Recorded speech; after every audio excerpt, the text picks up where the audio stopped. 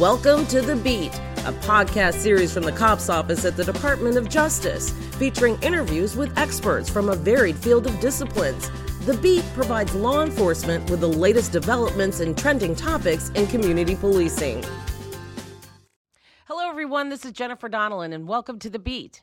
Joining us today is Dr. Rochelle Brackney. She's a retired 30-year veteran of the Pittsburgh Bureau of Police, the former chief of police at George Washington University in Washington, D.C., and was sworn in as the chief of the Charlottesville Police Department in Virginia in June of 2018 after being selected by the city from a pool of 169 candidates. During her tenure as a law enforcement professional, she's been responsible for overseeing critical operations to include uniform crime reports to the Federal Bureau of Investigation, CALEA accreditation, special operations functions, including SWAT, mounted patrol, accident investigation, hostage negotiations, river rescue, special events, traffic division, tow pound, and the bomb squad, the training academy, patrol operations, and major crimes. She's also a graduate of the FBI National Academy, the United States Secret Service Dignitary Protection Course, and Redstone Arsenal's Bomb School.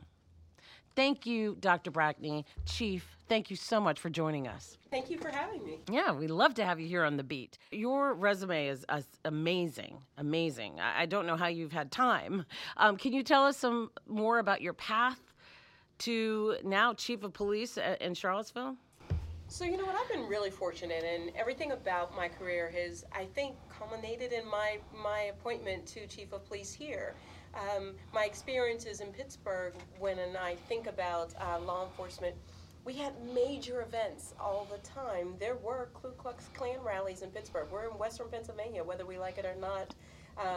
And the recent events in Pittsburgh tell you about the type of hate that can permeate a community. So what got me there?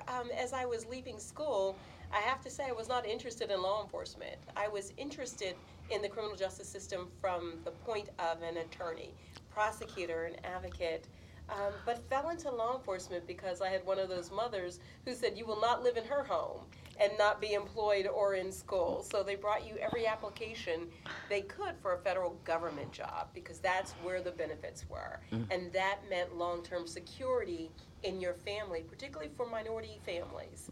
Having a job that had long-term benefits, pensions at the end of those, so that there was something that you could collect. And coming from a steel town where jobs and benefits and pensions were often intertwined as being successful and moving yourself from poverty to at least some access to middle class. What is it like being chief of police in Charlottesville in terms of leading your troops? Is the divisive event something that colors every day? Is it discussed every day? Does it affect your strategy planning, policing? What's the real world impact to you as chief of police and your agency and how you police your community?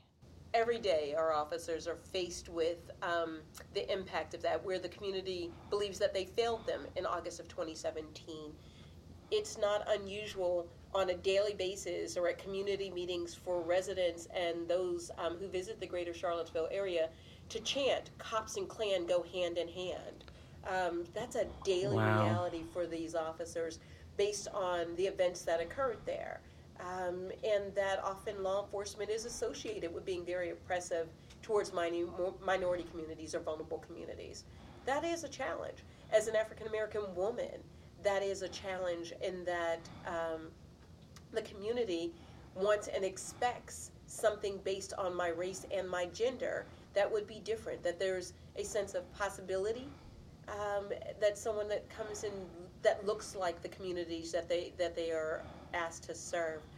But it also discounts that there are these officers in Charlottesville who are there after these events, and they stayed when they could have fled and gone to other agencies, but are so committed to the community and so committed to changing the narrative of the interactions that occurred of August 2017, that they stayed in spite of some of the challenges and difficulties that they face. 2 Virginia state troopers lost their lives.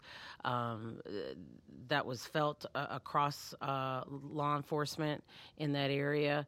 I know that hit very close to home for so many that they're still trying to recover from that. Our thoughts and prayers go out to their families.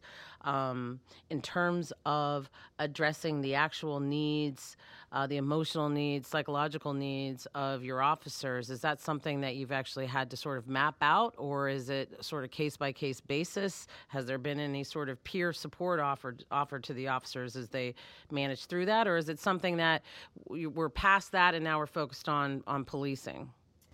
Just the opposite. There has been no peer support until my arrival. For the officers whatsoever. The community was heavily traumatized, and almost every resource went towards the community. Not until recently, when I had an officer-involved shooting, that I instituted plans of how do we help heal this department and help heal the community at the same time, because these do go together, right? If I have a police department that is a hurting police department, it becomes a challenge to police a community in a real and authentic and genuine way. So I've had to start talking about how do we have peer support in creating that? Do we have a clergy that can support us from every range of aspects? And that includes just spiritual and emotional well-being, and not just religion specific. I've also had to work with getting a police psychologist on staff, something we do not have and have not had. So there's been really nothing intentional that we do talking about mindfulness and being healthy. So I talk a lot about being healthy in the department so that they can be healthy outside of the agency. And all of that is a holistic approach to policing that I think we forget, that we get so caught up in the response to the crimes and the evil that's out there that we don't realize that this impacts officers on a daily basis. That must have been quite the change then for this department, a department that had no psychologist, to be focused, to have a chief come in and say, hey, we need to start talking. When you start talking about mindfulness, that's not a word that you typically hear around the halls of a police agency. I know it's been since June of 2018, but have you seen any real benefits from that? Well, absolutely, because for the first time, the officers are saying, you see me as a human being as well, and not just as a uniform. We talk about things like, this is Strength Finders 2.0. Who does that in a policing agency? And that's what we're sending all of our officers through.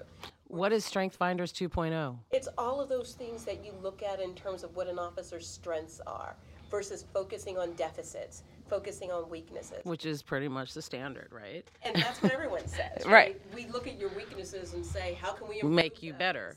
You had the benefit of coming in from the outside in the sense that you could see that wound from 40,000 feet and then you land. What was it that you saw, and what did you immediately go to? We've talked about the peer support. You saw that those officers needed to actually be dealt with like they were human beings. So the first thing I did is start to meet with everyone. You have to think about these things as an individual basis, right? You're taking over an agency, but this agency is composed and comprised of individuals. And there were so many people who thought they weren't heard in the agency. But at the exact same time, I've got to try to build trust and legitimacy within the community and within the agency. So coming as an outsider, people would often think that I had not seen or felt their pain. And what I was able to do is say, I come from a place where this pain isn't new to me based on my profession. I've been exposed to discrimination and hate and violence being a multi-ethnic female growing up in the city of Pittsburgh, which is very racialized, and grow up in a profession that is predominantly white male. So I can see your pain very easily. Not that I experience it the same way, but I've been on that pathway with you. So I understand what it feels like to be silenced, to be marginalized, to be, invisible, and have to bear the responsibilities of going out and making decisions that can impact someone's life on a daily basis. So the 30,000 foot just allowed me the opportunity to leverage resources being a new person, still in that quote-unquote honeymoon phase. Sure. That if I'm asking for it, and it is Charlottesville, if I'm asking for resources to help heal a place like Charlottesville, who's going to tell me no? So using that platform to get the resources we need to the community and to the officers allows me access that probably other agencies who have similar experiences are not getting that access to resources. But there's a lesson learned there. There's a lesson to learn there. Leveraging what you can to get done what you need to get done really is what it sounds like you did. Absolutely, and there's still so much more work to be done. I mean, I'm 4 months into my tenureship at Charlottesville or in Charlottesville, but looking long range, Charlottesville is not going to fade away from the memories of anyone anytime soon. And again, using that stage and that pulpit will allow me to help shape and contour the conversation around hate in the nation, and shape and contour the conversation and the narrative around police and law enforcement engagement in our nation. So I'm going to use that platform every opportunity to get out there and say the same message over and over and over again, that the behaviors that were displayed in Charlottesville should not be tolerated anywhere.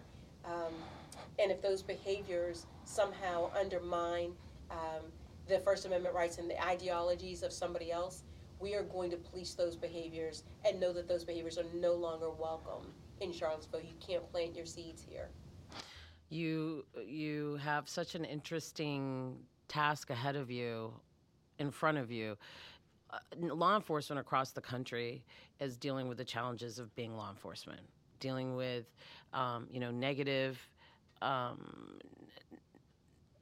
dealing with negative attitudes towards them in the public. Now you have to deal with a police department that your public felt like failed it. And then you have this divisive event. It seems to be such a huge challenge. What have been the bright lights in that challenge?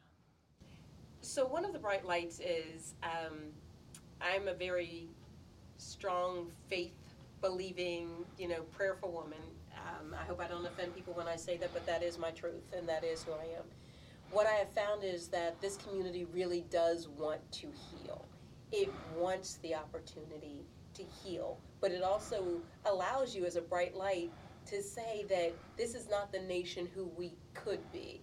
There's opportunities here. And I've met so many people as I've been in Charlottesville. I spent the first literally almost 4 months working non-straight, including weekends and nights, to get to know the community. And not the community that was portrayed in the news, media, and outlets, because that is part of that community, whether we like it or not, but to see those persons whose voices were not heard about the events and how they impacted them, and what we could do on a personal level to support communities, but also what we could do on a state and national level to support other communities who have experienced similar events since those of August of 2017 for us. So the bright lights for me are the people who are just wanting to heal and wanting to be engaged and are more than willing to put their resources beyond the I'm in your thoughts and prayers to help a nation change how it is and how it's perceived. You're in a situation where it's not lip service. You actually have a motivated community, which I know many law enforcement agencies spend a lot of time and resources in trying to motivate a community into wanting to participate. And now you have a community that actually wants to do something. So that must be an interesting difference. Have you noticed a difference between, say, when you were policing in Pittsburgh or when you were at George Washington University, to have this community that's like, hey, we had this bad thing happen, and we want to change? So do they seem more amenable to participating with law enforcement and joining you in that effort? Well, yeah, they are, and the reason is because we both need each other at this time, right? We cannot exist without the other group. So what are your, I'm sorry, and I jumped on you, but what do your community meetings look like? For instance, most law enforcement agencies will have hold a local community meeting, and it might be those usual 10 to 12 people who show up. Do you have a more engaged community as a result of this event? Yes, there are the same 10 to 12 that go to every community meeting. But there's also a different approach to it. One, you very seldom see me in uniform. If I am in uniform, it's intentional. That means I need you to pay attention to the message that I'm about to give. But the reason my community meetings look different is because I dropped some of the barriers to us being able to engage, and a uniform can be a barrier. To us having an honest conversation, you don't have to submit to my authority, but we still have to be respectful, and there's the ability to dialogue. So ours are very different, and it's also me owning when we've not lived up to the expectations of the community. I start out the conversation saying, I understand that law enforcement and the view in law enforcement across the nation is that we have failed many communities and that we have broken that social contract where you have allowed us to police your agency or your community as long as we did that fairly and equitably. And when contracts are broken under any other circumstances, someone wants some sort of remedy to whatever that contract is. And the remedy is that we have to be transparent, we have to engage the community, and we have to restore the legitimacy by restoring the trust in the communities that we've been called to serve. So, I love news you can use. I say it all the time. I want people to walk away from the beat and have information that they can take back to their home agencies and do something with. And while it may seem simple, taking off the uniform, wearing plain clothes, is that something that you did not do in Pittsburgh and you're now doing, and you're seeing a difference in when you do that, you're dropping that barrier? Is that something that you would recommend to others? Absolutely would recommend it. And I did it in Pittsburgh, and I did it at George Washington's campus when I was there as well. But another thing they can use is, I know people are afraid of data. I put our data out on our websites because then I can be transparent. You get to see it, I own it, and here's what it looks like.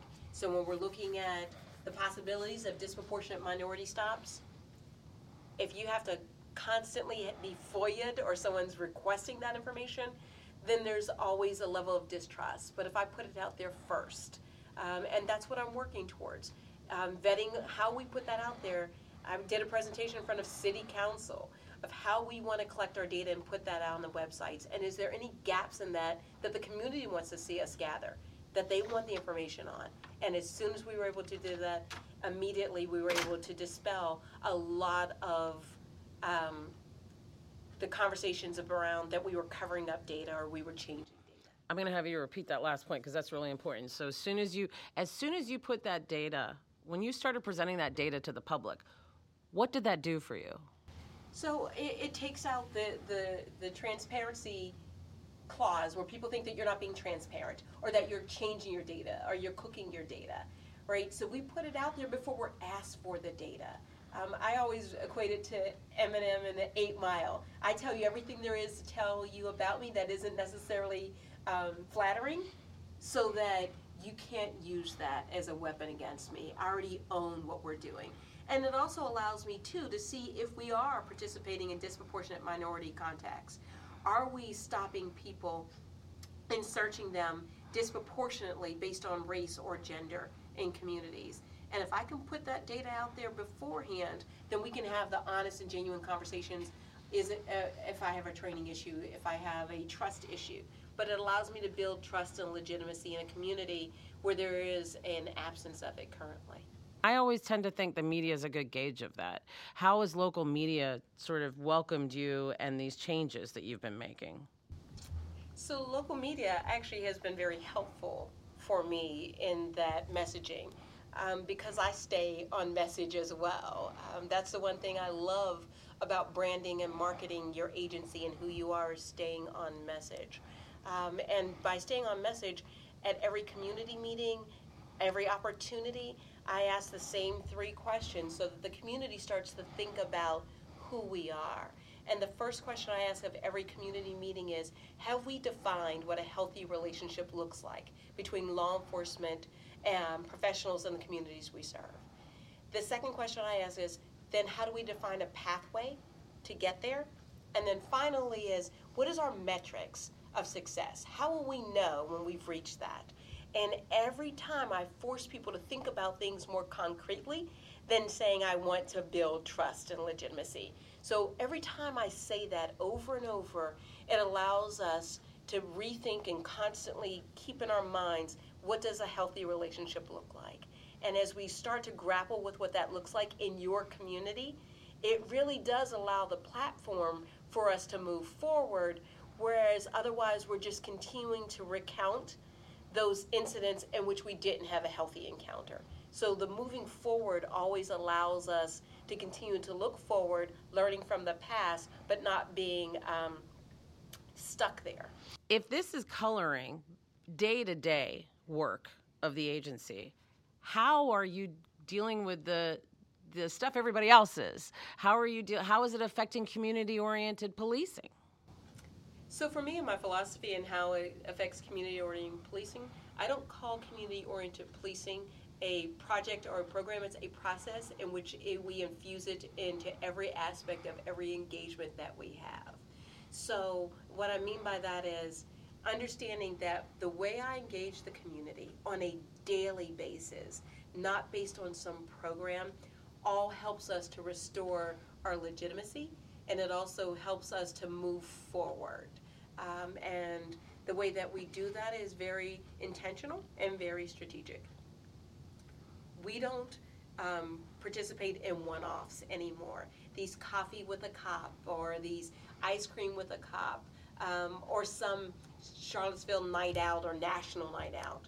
Those are all now part of strategic plans and not one-offs to engage the community. So take me deeper into that. What does that what does that look like for you in real terms? Does that mean you're doing nightly events out in the community on a more routine basis, or does that just mean when my officers who are currently working right now, they are currently out there engaging in some purposeful, intentional way?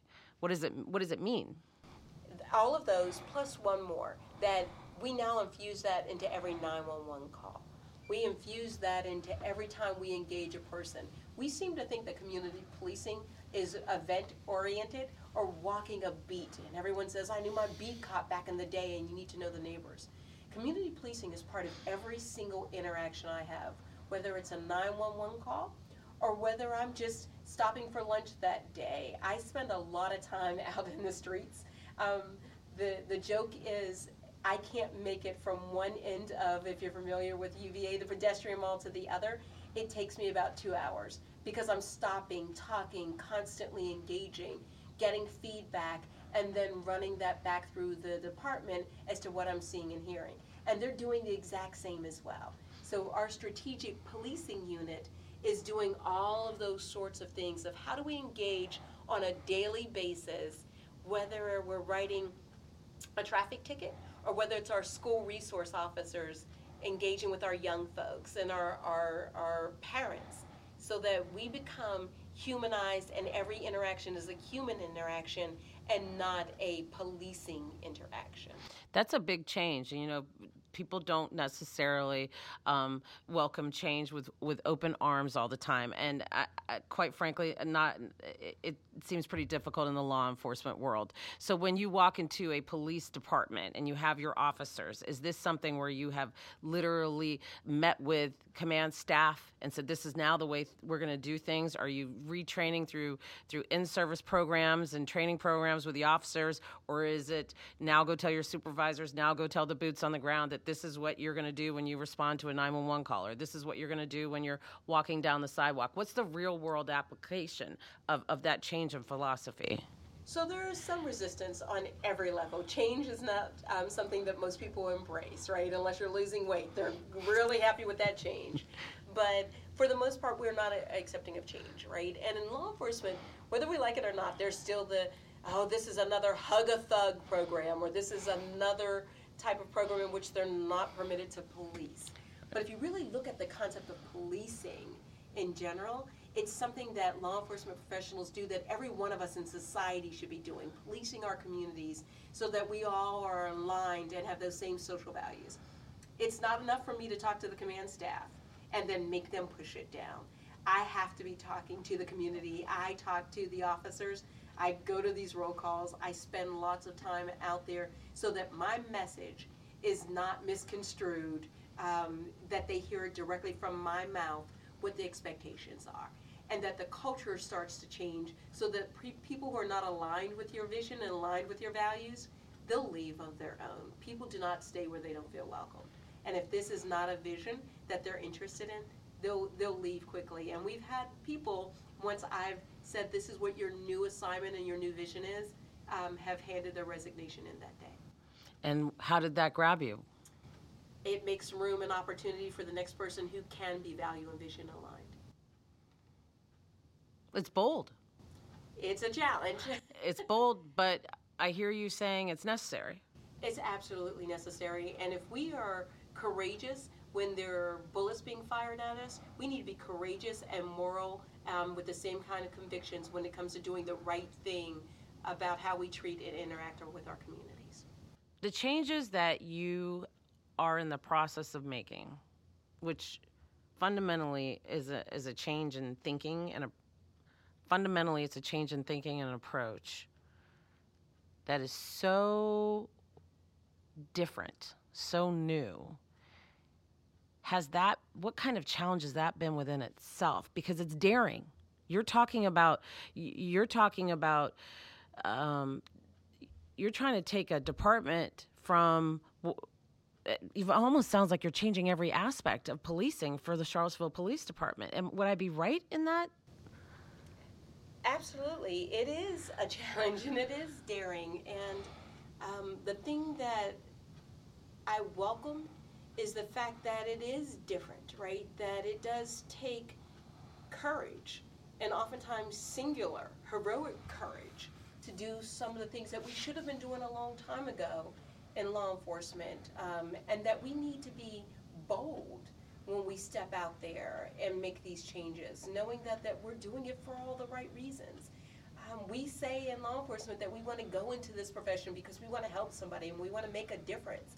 But when we're given that opportunity as leaders of our agencies to do that, we often tamp back to old strategies and traditional ways of thinking because that's where our own comfort level is. I think the reason that we're often looking for diversity in law enforcement is because people who feel different or who feel othered have the ability to see from another person's perspective. And then you can implement strategies and programs, you can implement processes, you can implement a culture of what you would have liked to have felt welcomed. And as a minority female in law enforcement that is 80% white male, oftentimes I did not feel welcome. So I can't imagine what my communities feel like who are policed by persons that don't necessarily reflect their values, don't reflect their gender, don't reflect their beliefs, don't reflect their language, culture, or even identity. So implementing that in my agency in some ways is easier because of being marginalized and feeling different and feeling like an outsider myself. So you've got to do that. You also need, as you said, you need the buy-in from the community too.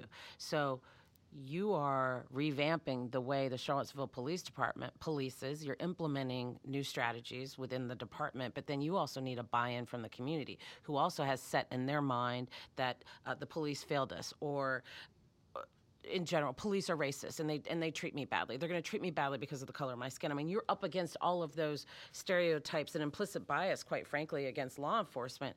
How do you get the community to buy into what you're talking about? Or what's been easier? Is it getting the buy-in from the officers, or is it getting the buy-in from the community? So it's actually been the buy-in from the officers, right, who really do want to do the right thing. So I'm building on the fact that they're there because they want to be part of a helping community. So that's easier. The Charlottesville community, some of them are so injured and so vulnerable that they still cannot see, regardless of who's sitting in that space. They don't care that I'm a black female sitting there. As a matter of fact, they're going to hold me to a higher standard immediately by saying, you should know better in this community because you are a black female, you are a minority female, and they want change immediately because they feel like they've been waiting for 400 years for change. So I should be able to walk through the door and make that difference immediately. But the officers really want their stories to be told. So if there's another way for you to see the work that they're genuinely doing out there, and there's another avenue or venue for them to be seen, to say we're really here really to protect and serve, to make a difference, to change, and to help. They're willing to hear that. And if there's a voice that can get that message out for them, they're willing to follow that. Again, we are discussing policing in the aftermath of hate and divisive incidents with Dr. Again, we are discussing policing in the aftermath of hate and divisive incidents with Dr. Rochelle Brackney, Chief of the Charlottesville Police Department in Virginia. One thing I did want to ask, just so that our listeners who aren't familiar with Charlottesville, what's the population breakdown and race breakdown in Charlottesville? So Charlottesville is about 47,000 residents. It feels a lot bigger because of UVA and the hospitals and the populations that come there. And now that it's unfortunately a destination location based on the events of 2017. And the racial composition, and I may not have this 100% correctly, is lower in terms of approximately 10% or so African American. It's very middle class in that middle class are probably more wealthy within Charlottesville, so that the low wealth public housing communities feel very marginalized and often feel preyed upon by systems of hate and treatment of that nature, so that the events of August 2017 probably felt very familiar to them, and what they feel they believe and know they believe is their existence every day. You are a chief of police, but you are a former chief of police on a campus, George Washington University. You are now chief of police of a city that has a very large university within it and its own policing agency. But you also have thousands and thousands of students who aren't all from Charlottesville, very few of which are from Charlottesville. So you have residents living in Charlottesville vis-a-vis UVA who are from all over the country and all over the world who don't just stay on campus. Has that presented any particular challenges or issues or anything that you face as chief of police in light of this divisive event? Absolutely, because the campus is very politically active around this issue, and it doesn't stay on the campus boundaries and borders. If you look at the events of August of 2018, the campus, the students had their own rallies and marched through the city streets in protest to the events of 2017 and saying that we are in solidarity against hate. And it was also very strained in its relationships because of the law enforcement presence that was there. So attempting to create a safe space with law enforcement's presence can often be perceived as over-policing. So we heard a lot of chanting from the UVA students that, you know, why are you in riot gear? We don't see no riot here. And then now to balance out where they thought the failures of 2017 were with what they believed was a large policing presence in 2018, became a very tense situation, but also just very challenging to balance safety and security with access and convenience. So in campus, students across the nation are very much into expressing their freedoms and their, their voices are being heard all across the nation. And UVA is no exception. And they do not stay on grounds, as they say. They make their way out into the community. I'd like to wrap things up by talking about the kind of support that officers of a department may need in the aftermath of a divisive incident. We know that so many officers pursue a career in law enforcement because they want to help people, they want to prevent crime and reduce victimization. What do you think? Again, keeping with news you can use, what do you think for a chief, commander, or a supervisor, what do you think that they should be focusing on when it comes to leading officers and supporting their wellness and motivation after a divisive incident? Understand that their concerns are real, too. We often just dismiss their concerns because we're in this profession that when we're screening you, we're screening to make sure that you have a certain mental toughness and mindset, right? We build into you a combination of a warrior and guardian mentality so that we forget also that our officers are human, and we need to be, again, mindful and intentional about the services and support that we give them. I would even recommend that there be a need for a national repository of being able to send support to these different agencies. Portland has been overrun recently with these type of events where they're coming into the community filled with hate. Pittsburgh, its officers are going to be reeling from these type of events that are spawned. Seattle, I mean, we could go on and on and on where these events are occurring. And my suggestion would be is, remember, although these individuals wear a uniform and they look alike, they don't respond alike, they don't feel alike, and there's that emotional support that they're going to need when they get back. I would also recommend, I just came from a conference, a 4-hour presentation from Dr. Kevin Gilmartin on emotional survival for law enforcement professionals. To read the book, to get in there and talk about how these kinds of things emotionally impact our personnel and what we can do to support them. This is a profession where you're supposed to be tough, right? You see the worst of the worst. You see people in their most critical times. So you're supposed to survive all of that and be okay. Rare is it for an officer to feel that they can, sort of like let loose and let go and let the emotions take over. So even a simple question like, how are you doing? Are you okay? Of course the answer is yes, I'm fine, because that's the answer it's supposed to be. But what I'm hearing you say is we've got to get past that. We've got to start dealing with the emotional well-being of these officers so they can do their job every day, whether there's a divisive event or not. They're dealing with these events on smaller scales every day. Exactly right. Every event, technically, an officer is going to is a divisive event. Whether it's a domestic violence call, whether there's a crime that's been committed, it's something that's going to create a wedge between that community and a suspect or a victim as well. And then we don't think about the fact that every crime scene is processed by the same person, and they're taking in violence and images that they probably can never let go of. So when I think about supporting our personnel, it's the same kind of support that we would give any community that is, or a person who's been victimized. We might need to think about moving some of those resources so that it becomes part of a routine process and not something that we only do when we believe an officer may need help. If we make it part of the process and part of the DNA of supporting officers, then they don't feel like there's something wrong with them. As a matter of fact, we normalize that response. We don't want them to become desensitized. We don't want them to compartmentalize it to the point that they're no longer functioning at a healthy level when they're off duty and they're off work. And therefore improve their work-life balance. Absolutely.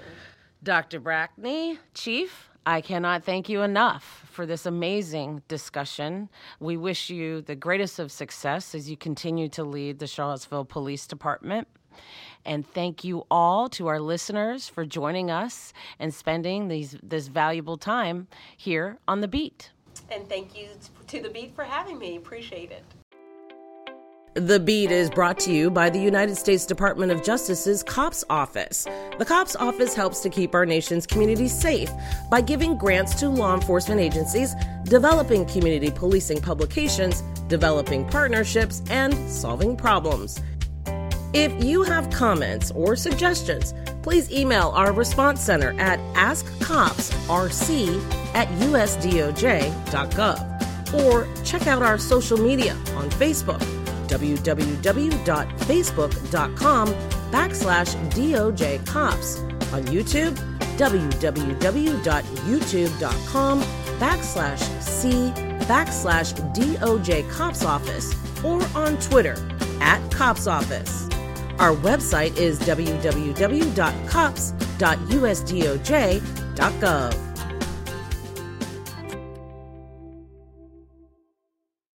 The opinions contained herein are those of the authors and do not necessarily represent the official position or policies of the U.S. Department of Justice. References to specific agencies, companies, products, or services should not be considered an endorsement by the authors or the U.S. Department of Justice. Rather, the references are illustrations to supplement discussion of the issues.